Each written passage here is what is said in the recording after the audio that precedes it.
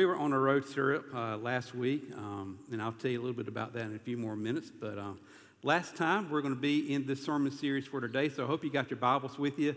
If not in the paper format, maybe in an electronic format, but be finding in your copy of God's Word, whatever shape or form that looks like, the Gospel of John. And when you find the fourth Gospel, we're going to be starting over in John chapter 20, but I want you to make sure that you keep your copy of God's Word open, because we're going to be looking in John 20, John chapter 10, John chapter 5. We're going to be all over the roadmap when it comes to the Gospel of John as we continue and conclude this particular sermon series called Road Trip that we've been in for the past couple of weeks. Every sermon, if you remember, we began by asking a question. And the question for today is, what makes Jesus so special? I'm hoping y'all already know that, but we're going to be looking today at what makes Jesus so special. And the question that we've been, asking, the proverbial question is, are we there yet? I mean, great time of day. Are we there? I know those folks yesterday, especially the teens that went on that trip to Boston. I know they were saying, are we there yet? I really felt bad knowing they had such a long haul before them. But anyway, I was asking the question not too long ago when we went down to Florida on our vacation was, are we there yet? I think I was worse than the kids, because we went down, to South Florida, and it was beautiful once we got there, but great time of day. Good golly, Miss Molly, are we there yet? I mean, it was just, I think I was really worse than the kids. But we've been asking the questions, are we there yet? Not in terms of are we there yet physically at a particular place, but are we there yet spiritually? Have we arrived at a destination, spiritually speaking, that we can affirm certain truths that the Bible teaches us, doctrinal truths that we need to, be able to embrace, such as, are we there yet spiritually where we understand that not all religions lead to heaven? I would even be so bold as to say this, and hear me, no religion leads to heaven, but a relationship with Jesus does, all right? So are we there yet spiritually? Have we arrived spiritually for that? Are we there yet spiritually when we understand what the Bible teaches about suffering and why there is suffering in the world? The Bible answers that question. In fact, the Bible answers all the questions we've been asking on this particular sermon series. Are we there yet spiritually where we understand that we can believe the Bible is the inerrant and the infallible Word of God? You can take it to the bank and you can trust it with all of your heart. Are we there yet? I hope we're there. I hope you're there. And then the last message I spoke in the series, other than today, is, are we there yet when we understand? Are we there yet when we understand, am I right? Are you right with Jesus? And I really hope, before you leave today, if there's any doubt in your mind that you wonder, I really don't know if I'm right with Jesus, please see me. You can't see Robert and Trey. They're up in Boston. But please see me, or they're heading to Boston. Please see me, and let's talk before you get out of this place today. Well, one last question I want us to consider in this sermon series, and it's what makes Jesus so special. He's special, isn't he? But what makes Jesus so special? Because for some people, they're all over the map when it comes to what makes Jesus special, because so many people believe so many different things about Jesus. Some people think that Jesus is just a symbol. Just like so many people will wear a cross around their neck, and you see their lifestyle, and you're thinking, well, why are you even wearing that? Some people associate Jesus with just being a symbol. Some say he's just a good moral teacher. Some will even say, well, hey, we believe that he's a great teacher of morality or moral truth. But then some people believe that he's just a role model. Some believe that he's a prophet, and that's it. No more. He's just a prophet and no more. Some believe that he's just a mere myth, or a legend, or a fantasy. But for those of us that are followers of Jesus Christ, we believe that he is what? We believe he is God. He is God in human form. Jesus is the Son of God. He's the Messiah. He's the Savior of the world. He's the Redeemer. He's our friend. He is our Lord. Every New Testament book points to Jesus as being Lord. Every book in the Bible points to him as being the Messiah. So Jesus didn't just say, I'm one way to God, or I'm the best way to God. He's the only way to God. Amen?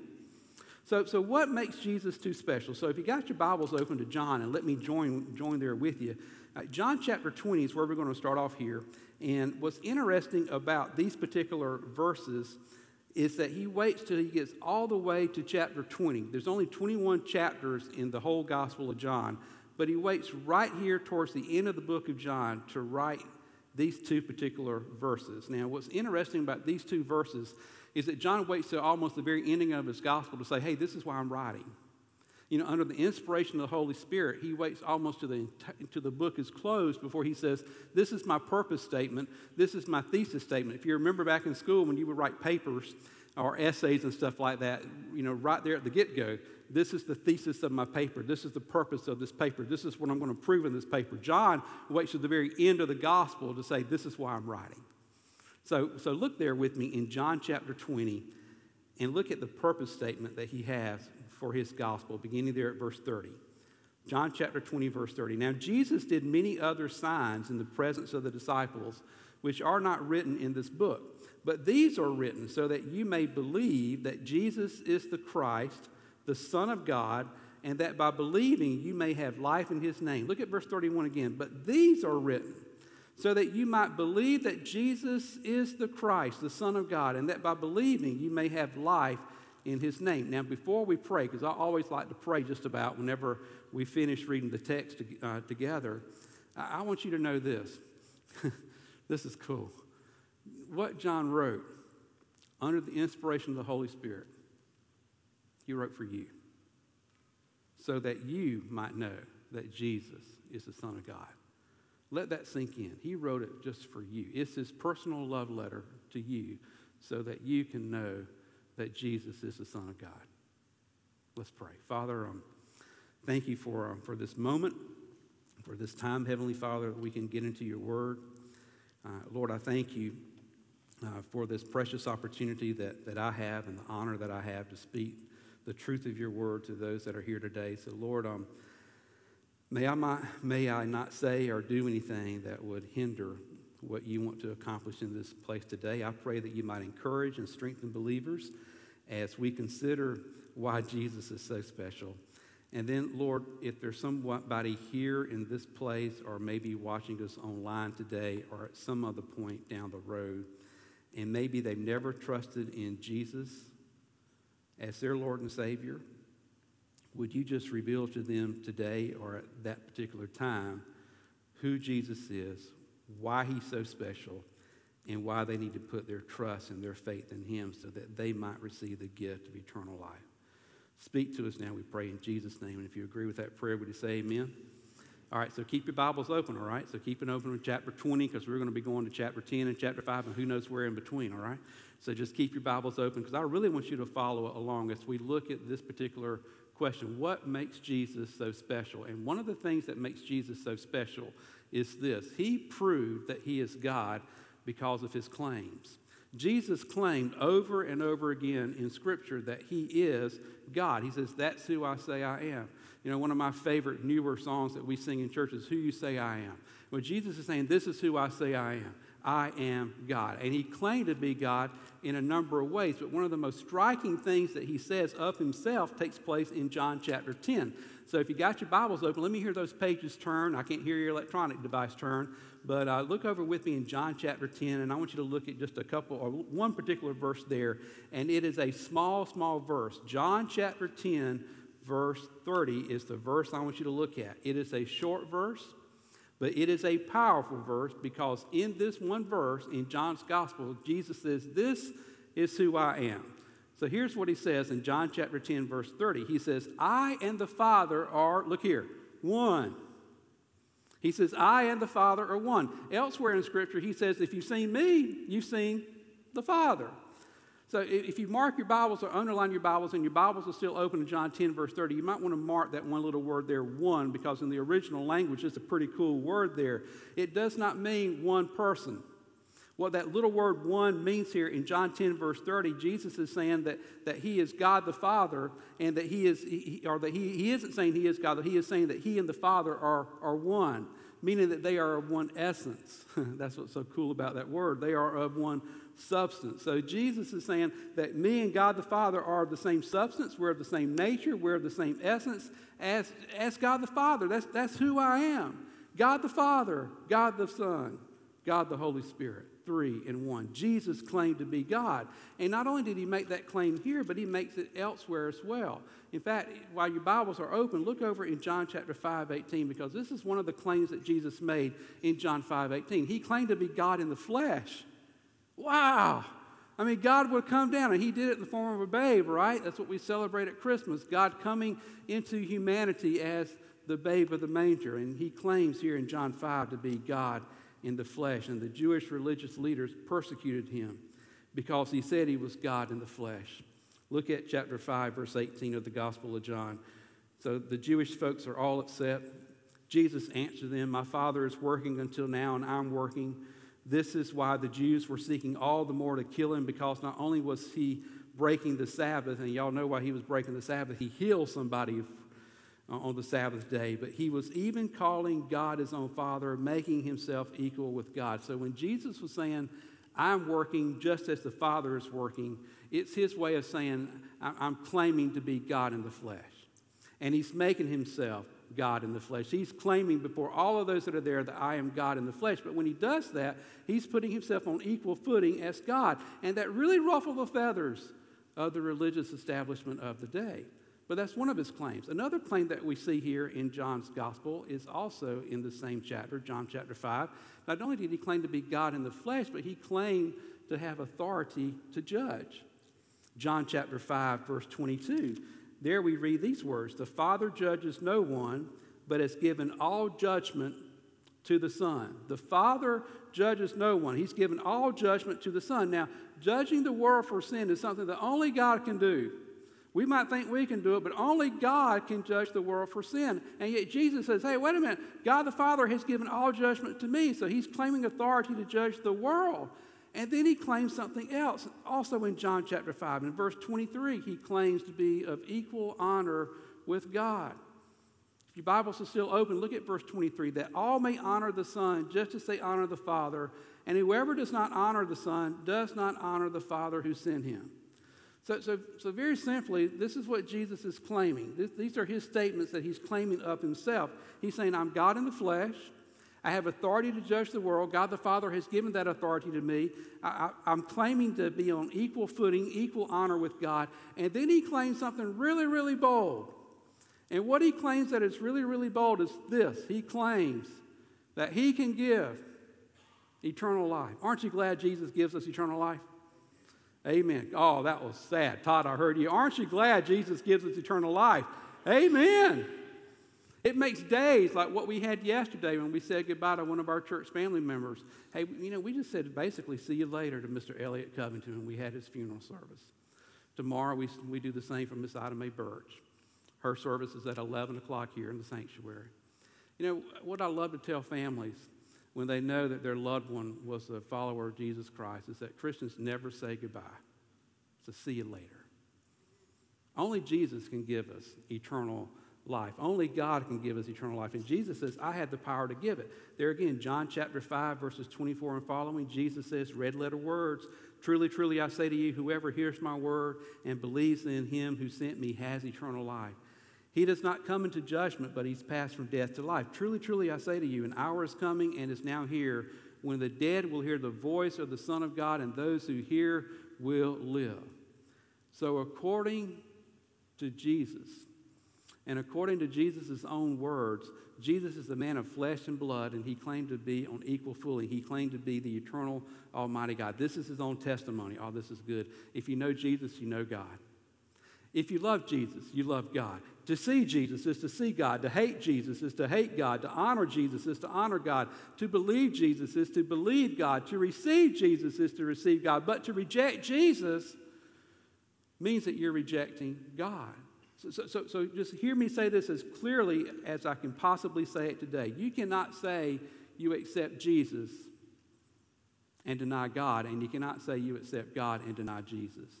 To know Jesus is to know God. To know God is to know Jesus. You can't have one without the other. And that's not something original I said. It's what Jesus has said. Now, on the cuff, can you imagine if somebody were to walk in these doors today and say, I'm God?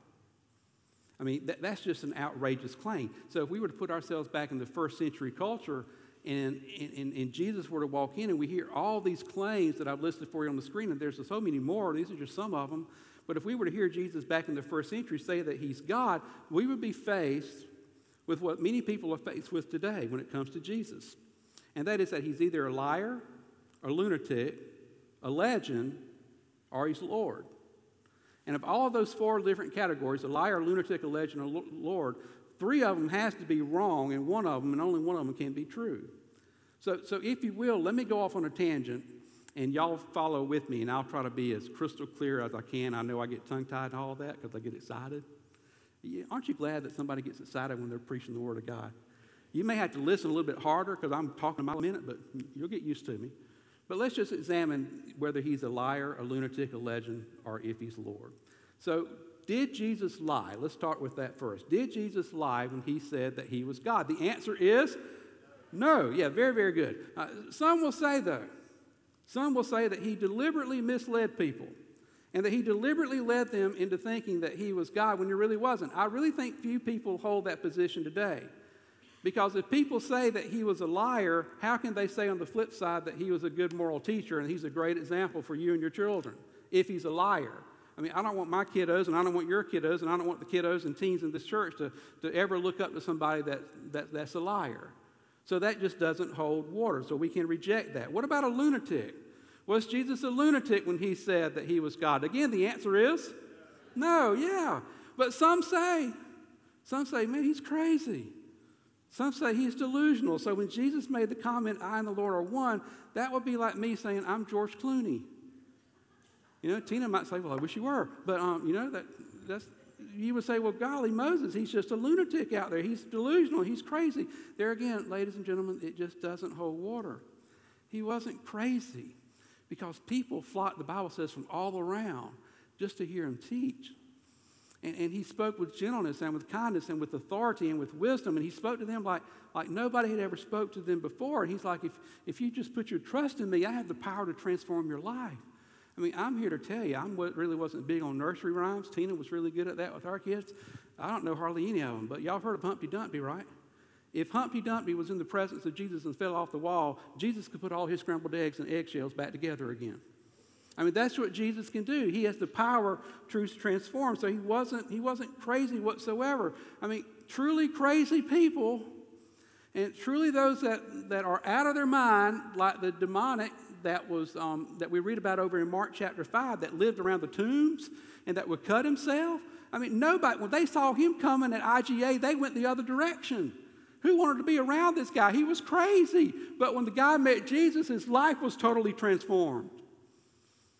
And he went into a great state of mind because Jesus got a hold of his life. So there again, he's not a lunatic here. He's a picture of peace. Case in point, on the Sea of Galilee when the storm arose and Jesus is in the boat and all the disciples, who's scared but the disciples? They think, surely we're going to go down. We're going to the Davy Jones locker here. We're going to sink. We're going to drown. What's Jesus? He's at peace. He's a picture of peace. He's not crazy. Another case in point, when Jesus stood before Pilate, man, he was reasonable. He was logical. He was at peace. You know, if we were before Pilate, ain't no telling what we would be doing, but Jesus was just there. So he wasn't a lunatic. He wasn't crazy. He was Lord. He was in control. And then some people say that when it comes to Jesus, that, well, all right, so he wasn't a liar. All right, so he wasn't a lunatic. I get that. Well, I think he's a legend. And again, the answer is no.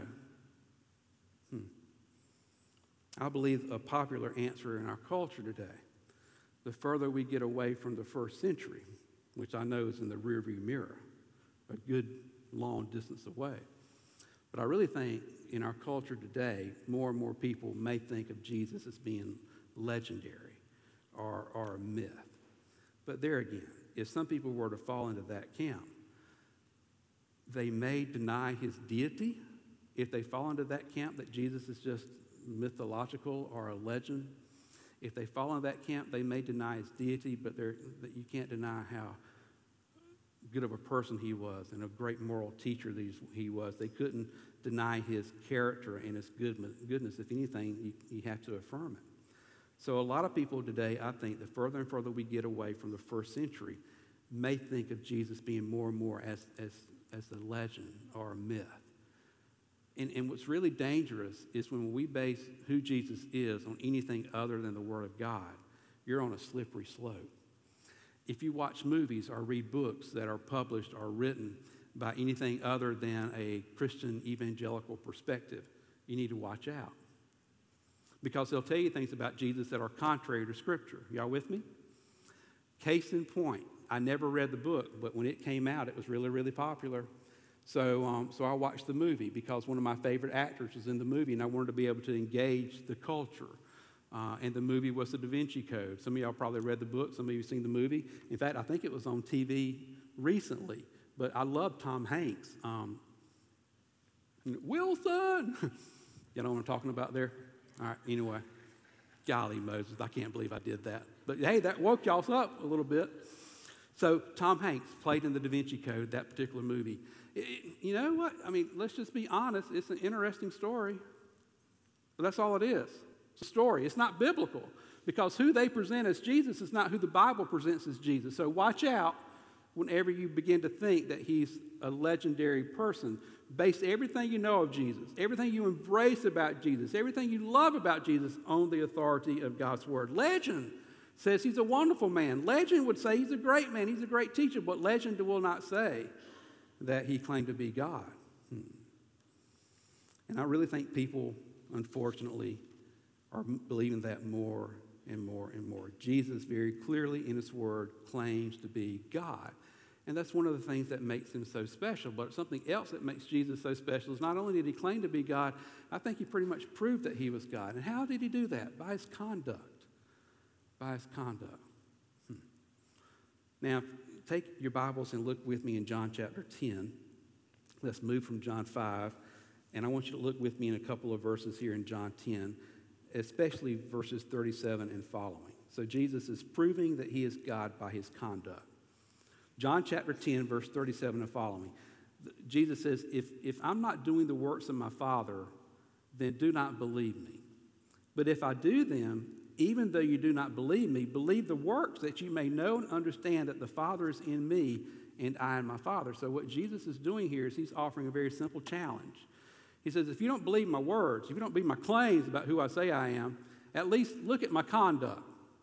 Look at the things that I'm doing. Look at my actions. You know, actions speak louder than what? Words. So look at my actions, Jesus is saying. Now, I believe that y'all are just like me, some of you. And you've got a glorified, sanctified, messed up imagination every now and then. All right? I mean, y'all know I do if I said Wilson a minute ago, right? So y'all just use your imagination with me. Let's just say that before I went to seminary, 2000, before we went to seminary, let's just say that I was a professional golfer, all right? So let's just say that not only was I a professional golfer, but I was pretty good. Broadcasters would say, Mike, they would say of me that, man, Rod, he's the heir apparent of Arnold Palmer. Arnie's army are now part of Rod's army. They said of me that my swing was smoother than Ben Hogan's. They said of me that I will win more majors, or at least tie the Golden Bear, whose name is Jack what? Nicholas, yeah. So they said all those things about, y'all believe that? And you're thinking, I know what y'all thinking. No, so I want to prove it to you, all right? So here it is. This is the first time I won my first Masters, all right? I gained a little bit of weight back then. I've lost it. But yet, that's the 18th hole. I made the putt, and I jumped up for joy. Did I just prove to you that I won the Masters? Yeah, y'all don't know what to think. I think, great time of day. Who do we have in our pulpit today? Yeah, I mean, I won the Masters. Now, some of you may say, well, I don't really believe that.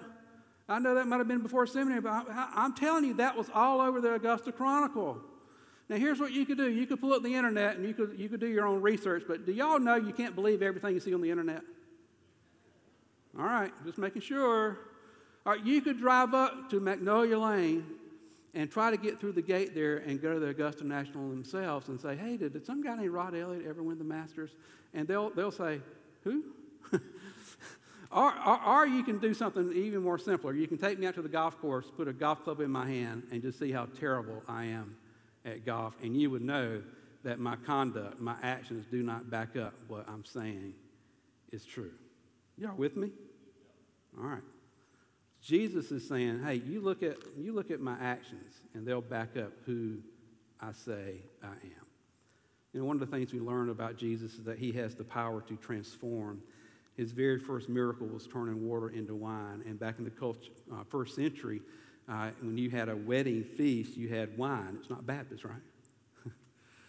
And it would be like in our culture today, us leaving out the wedding cake. I like the wedding cake. I want to end peace with a lot of icing if I ever go to anybody's wedding in here, all right? That's just what I like, if it ever happens like that. Well, back in the first century, they had a wedding feast, and the wine had run out. So what does Mary, the mother of Jesus, does? She's like, take care of it. And we read about that in John chapter 2. So flip all the way back, if you will, to John chapter 2. I'm going to go ahead and start reading the story to you. His very first miracle, the power to transform water into wine. John chapter 2, beginning at verse 7. Here's what Jesus said to the servants that were at the wedding feast. He says, fill the jars with water. And they filled them up to the brim. And he said to them, now draw some out and take it to the master of the feast. And they took it. And when the master of the feast, verse 9, tasted the water that had now become wine and did not know where it came from, though the servants who had drawn the water knew, the master of the feast called the bridegroom and said to him, everyone serves the good wine first, and when people have drunk freely, then the poor wine, but you've kept the good wine until now. And verse 11 says, this, the first of the signs that Jesus did at Cana in Galilee, and manifested his glory, and his disciples believed him. Don't miss the word sign there in verse 11. Y'all know what the word sign means? It means exactly what you think it means. A sign points to something. And this particular sign pointed to Jesus as having the power to transform. Only God can do something like what Jesus did. So John shows us, hey, look at my actions. Look at my conduct here. Not only does he have the power to transform, he's got the power to create. There again, that's something that only God can do. Only God has the power to create. Now, I want to give you a quiz, all right? I know I gave you a quiz a couple of weeks ago. I'm going to give you another quiz because school's about to start. But I heard David Jeremiah, who's one of my favorite pastors, give this quiz to his congregation. And I want to give it to you because I think y'all are right there with them. Y'all might even be above them, all right? So here's the quiz. I want to give you a word, and I want you to say the opposite of that word out loud, all right? Now, don't be shy. And I know I can hear Todd when he's going to respond to me, but I want to hear some of y'all, all right? So I'm going to give you a word, and then you're going to give me the opposite of the word that I'm saying, all right? Capiche? Capiche. I'll speak Italian. Y'all didn't know that, did you? All right, so here it is. Here's the first word. Small, large or big. I'll take either one. I'll give you credit for either one, whether you said big or large. All right, here's another one. Night. That cold. Light. Good. Heaven. Yeah, some of y'all are like, oh, did we say that or not? We're not cursing. We're talking about a place, heaven, and then the opposite of that is hell. One more. God. Most of you are like, that was a trick question, wasn't it? It was a trick question because there is no opposite of God. You see, Satan wants us to think he's the opposite of God, but Satan is not the opposite of God. Satan is the opposite of Michael, who was an angel, just as Satan was an angel, a fallen angel at that, and God created both Michael. God created all the angels, and one of the angels was at one time named Lucifer, and his name is now Satan. And there was a time when Satan was not. He is not self-existent, Satan is. Nor is Satan eternal. Satan is limited. He's finite. God is self-existent. God is eternal. God is not limited. He's omnipresent. He's everywhere. God is not finite. He's infinite. So Satan is completely not the opposite of God. In John chapter 6, the Bible tells us the story of Jesus teaching, and thousands of people were there. You know the story really well, and there was no food. So if you're like me, you're upset. You're wondering, well, how am I going to get fed? I'm ready to eat. So Jesus took a boy's lunch, 5 loaves, 2 fish, and created something out of nothing. Here's the story. John chapter 6, if you want to follow along, verses 11 and following. I told you we were going to be all over the roadmap of the Gospel of John this morning. John 6, verses 11 and following. Jesus then took the loaves, and when he had given thanks, he distributed them to those who were seated, so also the fish, as much as they wanted. And when they had eaten to their full, he told his disciples, gather up the leftover fragments that nothing may be lost. They gathered them up. They filled 12 baskets with the fragments from the barley loaves left by those who had eaten. And when the people saw the sign that he had done, they said, this is indeed the prophet who is coming to the world. So the Bible says they saw the sign and they believed in Jesus. So he has the power to transform, the power to create. And then Jesus says, hey, look at my conduct here. I even had the power to heal. That's something only God can do. Y'all remember Jesus passed a number of people. One was a blind man that couldn't see. And the disciples asked Jesus the question of this blind man, hey, who sinned, Jesus? Did he sin or did his parents sin? And Jesus said, neither of them sinned. He was born this way so that the power of God might be demonstrated in his life. There again, John chapter 9, verses 6 and following, we read these words. John chapter 9, verses 6 and following. Having said these things, Jesus spat upon the ground, made mud with the saliva, and then he anointed the man's eyes with the mud and said to him, go wash in the pool of Siloam. And that word Siloam means sent. So he went and he washed and he came back seeing. Jesus and only Jesus, God and only God has the power to heal like that. So Jesus is saying, believe just my actions here. And last but not least, this is good. He has the power to raise the dead. For 4 days, y'all know the story, his friend Lazarus was there in the tomb, dead and buried. And the sisters of Lazarus have lost all hope, wondering, if Jesus would have been here, none of this would have happened. And the Bible tells us in John chapter 11, these words, verse 41, if you want to follow along. John 11, verse 41. That when Jesus arrived on the scene, they rolled the stone away from Lazarus' tomb. Jesus lifted up his eyes and he says, Father, I thank you that you've heard me. I know that you always hear me, but I said this on the account of the people standing around, that they might believe that you sent me. And when he had said these things, he cried out with a loud voice, Lazarus, come out. And the man who had died came out. His hands and feet were bound with linen strips, and his face was wrapped with a cloth. And Jesus said to them, unbind him and let him go. And in the very next verse, guess what it says? That the people that saw that believed. So Jesus over and over again says, hey, believe in me. Believe in me. Two other things, and then I'll let you go. So just stick with me. We're going to keep on trucking in the sermon here as we conclude this sermon series called Road Trip. Something else that Jesus said that makes Jesus so special is that he proved that he is God by the cross. There again, we're talking about what makes Jesus so special. He proved that he is God by the cross. There again, you remember John 10, verse 30, he says, I and the Father are, you remember? One. I and the Father are one. And folks, when the Jewish leaders heard that, they were as mad as you can imagine anybody being. At that point, they picked up stones. They were ready to kill Jesus. Why? Because Jesus said, I and the Father are one. Then he says in verse 32 of John chapter 10, Jesus answered them, I have shown you many good works from the Father. For which of them are you going to stone me? And the Jews answered him, it is not for a good work that we are going to stone you, but for blasphemy. You've said that you are God. You're making yourself God. So why do they want to kill Jesus? Because he claimed to be God. And folks, that's what put Jesus on the cross. The thing that got him to the cross wasn't what all that he did. It was just that he claimed to be God. And by the way, he wasn't crucified because he was a compassionate man. He wasn't nailed to the cross because he was a great moral teacher or because he lived a wonderful example for us to follow. He was crucified because he said he was God. Now get this, and if anybody's asleep, wake them up gently. Because if I say anything this morning that I want you to hear, it's what I'm about to say right now.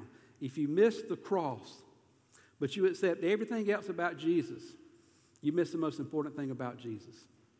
If you miss the cross, but accept all the other things about Jesus, you miss the most important thing about Jesus. He went to the cross for you, willingly paying the price for my sin and for yours, shedding his blood, as Todd said in his prayer, so that we might have forgiveness of our sins. So the cross proves that he is God.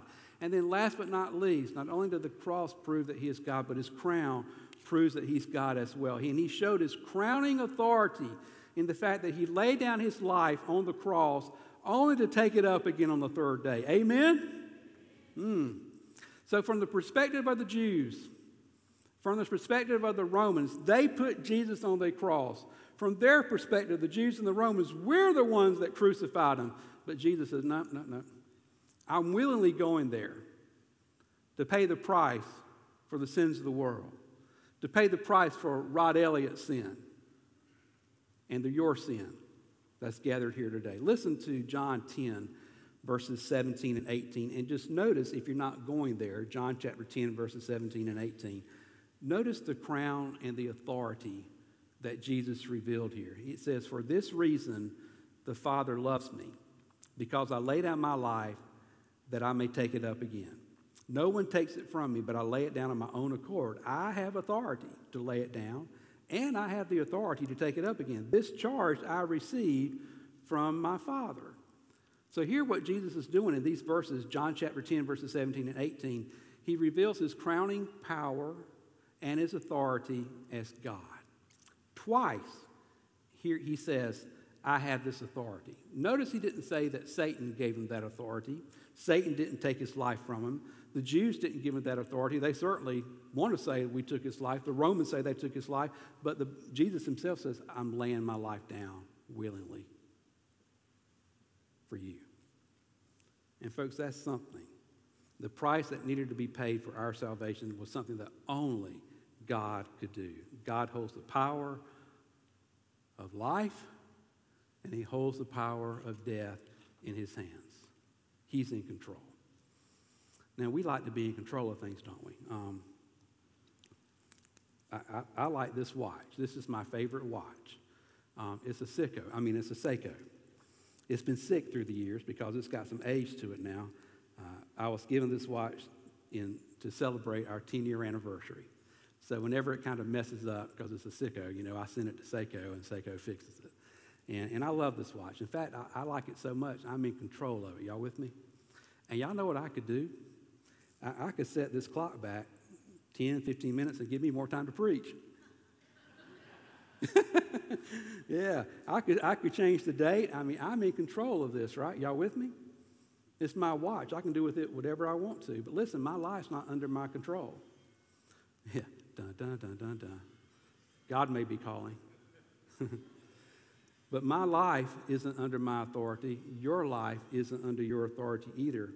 I cannot lay down my life, nor can I take up my life again. Only Jesus has the power to do that. And on the cross, that's what he did for you and for me. In Matthew's gospel, we're not going to turn there, but in Matthew's gospel, it says that Jesus yielded up.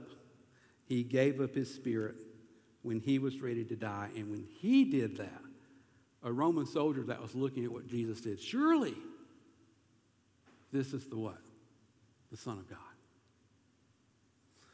Jesus willingly laid down his life for us. The empty tomb proves the crowning glory of Jesus.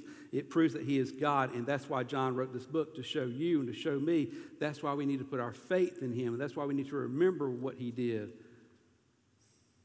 not just on Sundays, but every day of the week. He wants you to know. You can know a lot of things about Jesus. You can understand a lot of things in your mind about Jesus. You can understand, or at least in your mind, you can ponder the idea that he is God, and this knows the idea, it's a fact. You can think in your mind that he died on the cross for your sins, that he rose from the grave to give you eternal life, and that he would save you if you would just call upon his name. You can know all those things, but listen to this. There's a difference between having a head knowledge and a heart knowledge. They say, this is good, I don't know what pastor said this years ago, but I'm saying it now. It's worth repeating. The distance from heaven to hell is about 18 inches. From what you think about Jesus in your head and from what you know about Jesus in your heart. John's gospel, as is the whole Bible, was written so that you might believe and put your faith in Jesus as Lord. Let me ask you to bow your head, every head bowed and every eye closed, as we prepare to sing our closing song. And this is the time that we encourage you to respond to the message and to how Jesus has spoken into your life, either through the word that was written for us or through the song. It's a chance for you to get right with Jesus. And if you don't know if you're right with Jesus today, I would encourage you to get right with him. And maybe for most of us here, we're followers of Christ. Maybe we're on different roads, if you will, in terms of maturing spiritually, which makes sense because all of us are on different roads maturing in our spiritual walk with Jesus. But maybe today you might want to say, you know what, I want a fresh start. Jesus, come into my life. I thank you for being in my life, but help me to start fresh again. Maybe you want to come to this altar as we sing in a few minutes and just pray for that person that God's laid upon your heart to get right with Jesus. And maybe for you today, you realize that if this was the day of your death, you're not ready to meet Jesus. So if you don't know for sure, would you pray this prayer with me? If you sincerely don't know if you're saved, if you sincerely don't know if you are going to heaven when you pass away, would you just pray this prayer with me silently in your heart? And I really believe with all my heart, God will hear it. It goes like this. Dear Heavenly Father, thank you for loving me. And Lord, I realize that I'm a sinner in need of your salvation. Lord, I believe that you died on the cross for my sins, past, present, and future. And Lord, I accept your offer of forgiveness and eternal life. Thank you for forgiving me of my sin. Thank you for the new life in Jesus Christ you want to give me. And Lord, from this day forward, would you help me to live for you and to live my life in such a way that brings you honor and glory. And Lord, help me to be your mouthpiece to others so that they too might put their faith and their trust in Jesus Christ, God's only begotten Son. And still with every head bowed and every eye closed, if you prayed that prayer, hey, see me today, walk that aisle. There's something important, there's something special about you walking the aisle in front of others saying, hey, I've asked Jesus to be my Lord and Savior. So I just want to encourage you, if you made a decision, and if it's a public decision you feel a need to make, you make it today as we stand and we sing, Father, thank you for this day. Thank you, Lord, for being so special. Thank you for being our God. Lord, I pray that not a soul will leave this place today unless they know they're right with you. Do a work in their life, Heavenly Father. You've already done a work. You brought them here this morning, but Lord, may they know that they have eternity in heaven waiting upon them because they trusted in you for salvation. We love you, Lord. We pray in Jesus' name. Amen.